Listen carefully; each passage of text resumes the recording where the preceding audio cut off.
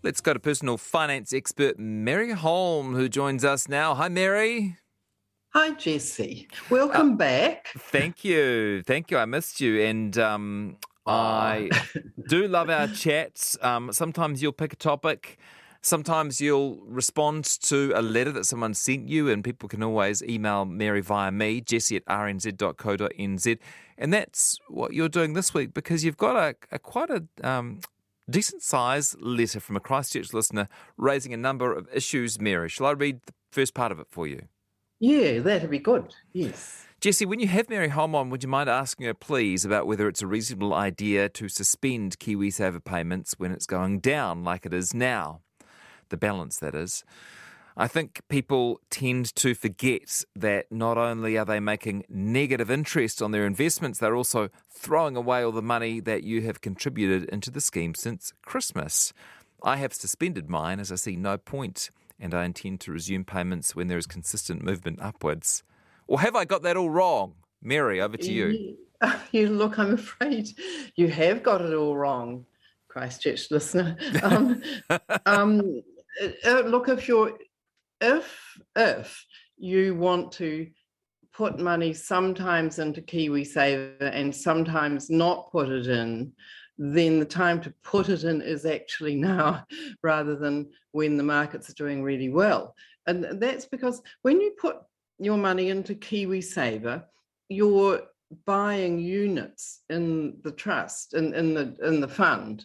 And if the markets are down as they are at the moment, those units are worth less. And therefore, let's say you were putting $100 in and the units are worth $10 each, you'll get 10 units.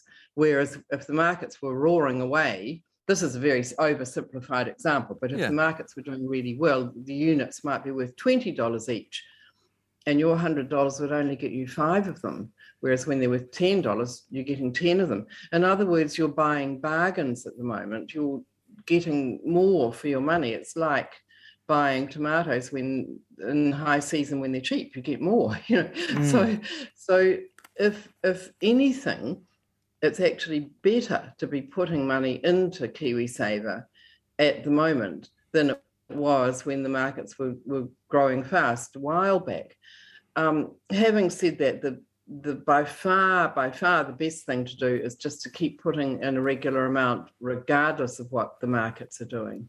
For many people in KiwiSaver that happens anyway. They've got 3% of their pay going regularly, or sometimes a higher percentage of their pay going into their KiwiSaver account, and they're not taking any notice of what's happening in the markets. And that's actually the smart thing to do. Ignore what's happening in the markets. And then there are other people. If you're wise and you're not an employee, it's a good idea to be putting a regular amount and perhaps transferred out of your bank account. Like if you put in $87 a month, that'll get you the right amount into KiwiSaver per year to get the maximum government contribution out of it. So for everybody in whatever situation they're in, it's really a good idea to just keep steadily putting money in. And so our listener friend, I would suggest he resumes his contributions straight away. And, when he says he says, if people are putting money in now, they're throwing away all the money you have contributed in the scheme since Christmas. That's just not true. Look, your balance might have gone down since Christmas, but what you've bought is still there, and it will grow over time if you just leave it and keep putting more money in, and it'll grow over time. It always does over the long run. Yeah, and there's something kind of missing here, I think, which is that the listener is assuming we're on this downward trail and it will keep going, that we're midway through this downward sort of turn, which would make sense if that was correct. You wouldn't want to buy units that you knew were going to keep going down. That would be throwing money away, wouldn't it? If they were going down forever, yes. That's just sort of an impossible scenario. And in fact, he is suggesting that when he says it's best to keep contributing always. How will you know? Oh, sorry. He says I intend to resume payments when there is a consistent movement upwards. Yeah. Now, that's a real trap people get into. They say, I'm going to wait until, the market's turned and it's going back up. And then what happens is that it goes up for a little while and people say, oh, I want it to go up for a little bit longer before I put my money back in. And then it dips down again. And you think, oh, is it heading back down for depths, or is it just a little blip on the way to going back up again? And what nearly always happens in these situations is people wait on the sidelines way too long, because the market won't turn around and then just zoom back up without going, it goes up and down all the time. And by the time when it does, sorry to interrupt, when it does go up, you will have been better to buy as many units as possible at the lowest price. That's right. You should be looking back and saying, wow, that's fantastic that I bought a whole lot when my dollar went further, when the markets were down. And nobody, not even the top experts, can pick when the market's turned. It's only later on. It's only when you look back and you say, oh gosh, 6 months ago, the market clearly turned around and it's coming back up again.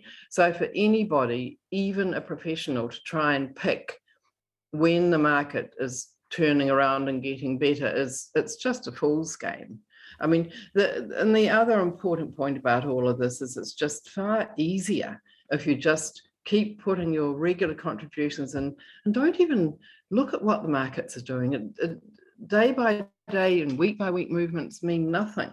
You want to be looking at year by year movements, and they will pretty much always be upwards. It's very rare for a market to go down for more than a year, but it will turn around and go back up again. So everybody just keep putting your money in and have faith. It'll come right. We actually got another letter on this topic, Mary. Yes. One of Mary's sessions on KiwiSaver, when she explained the role of default funds, has left me with a nagging question. She explained that some default funds had been dropped, and I was most interested to discover that my provider happens to be one of those. And I've been researching other possibilities, but I'm very unsure about the wisdom of changing providers at a time when fund values are down.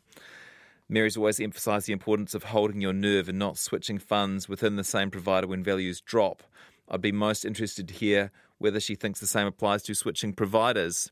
Is there an optimum time to switch providers? Should anyone considering changing providers wait until funds have made up lost ground before making a move? It's a good question, eh?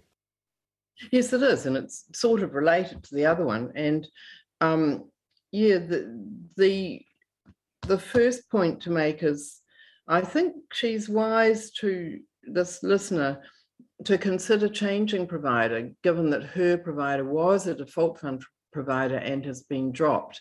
The main reason why the government changed default providers back in December, it took effect, was because the new ones charged lower fees, and the government agrees. Well, they are giving the same message as I've given forever, which is to go with the low fee providers. So if you are with a provider who was dropped, it's probably largely because their fees aren't all that low.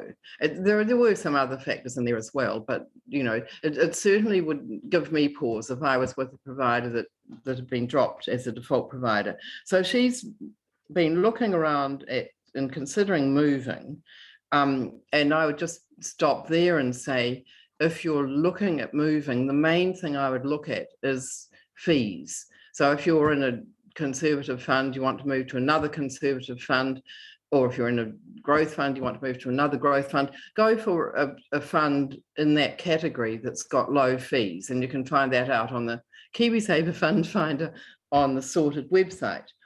So it's also a good idea to look at the different services. The providers are ranked by how many services they offer to their members. And, you might think that doesn't matter much, but then you might find that at some point you are wanting them to do something for you that some will do and others won't do.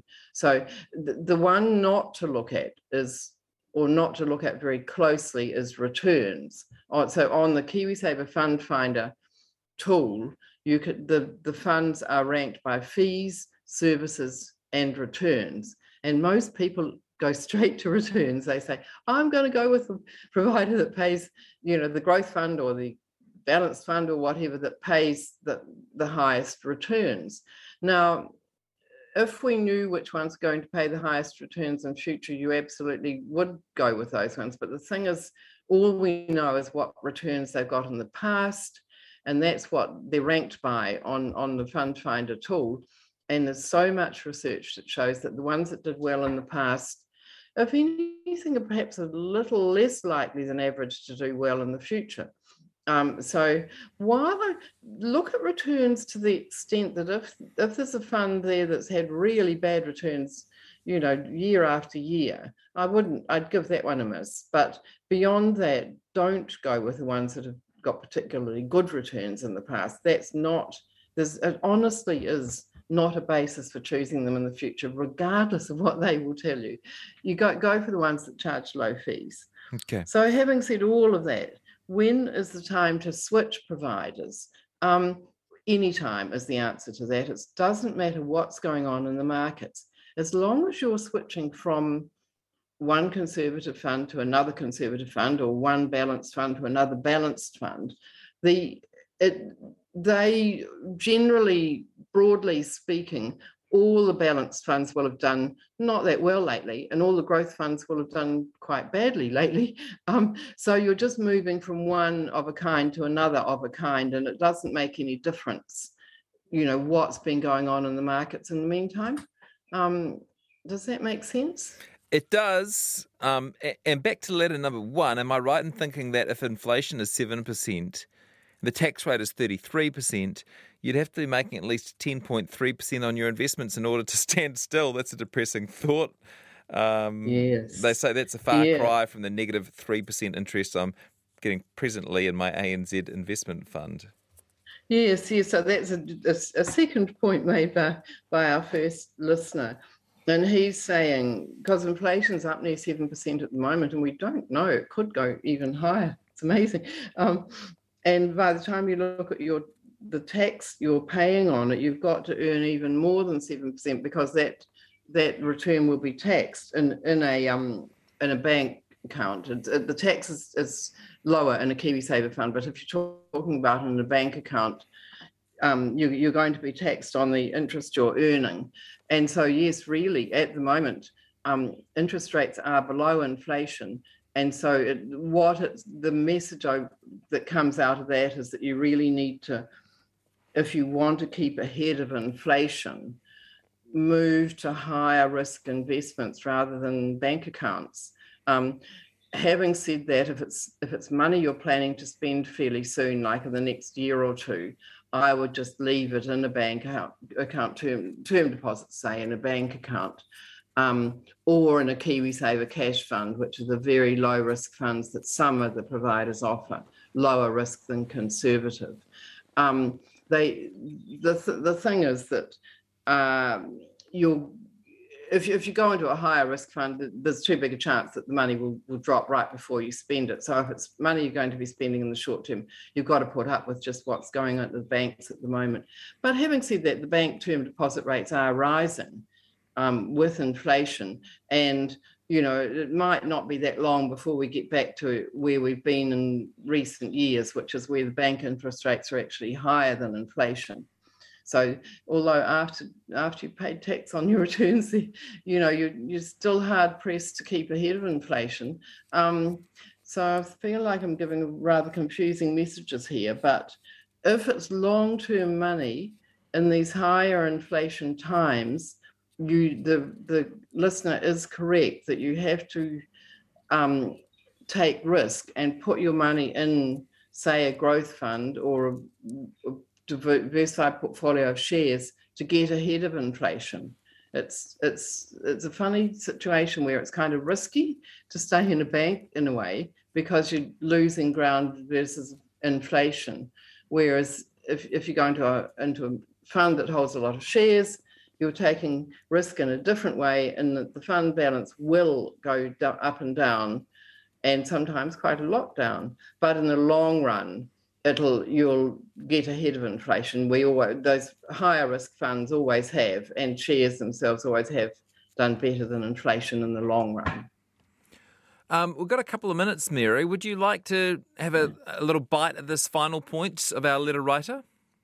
I think not, and because it's actually quite a complicated point. Sure. His third point was about how he wished he'd bought a rental property. And I was thinking, Jessie, maybe we should invite other readers to send questions in about, rental properties as investments, whether they're good or bad investments. Great. And perhaps we could address, 2 or 3 questions about it next time. Try and make your letters quite short, everybody, because you've got a better chance of getting on the show at short and sharp is good. But we could, because it is an interesting topic. I mean, rental property has done really well in recent years, but for quite a few reasons, it's not looking as good as it was. So let's have a look at that one next time. Yeah, I'd love to do that. Thank you, Mary. Great to have you on the show, and thank you very much for your comments.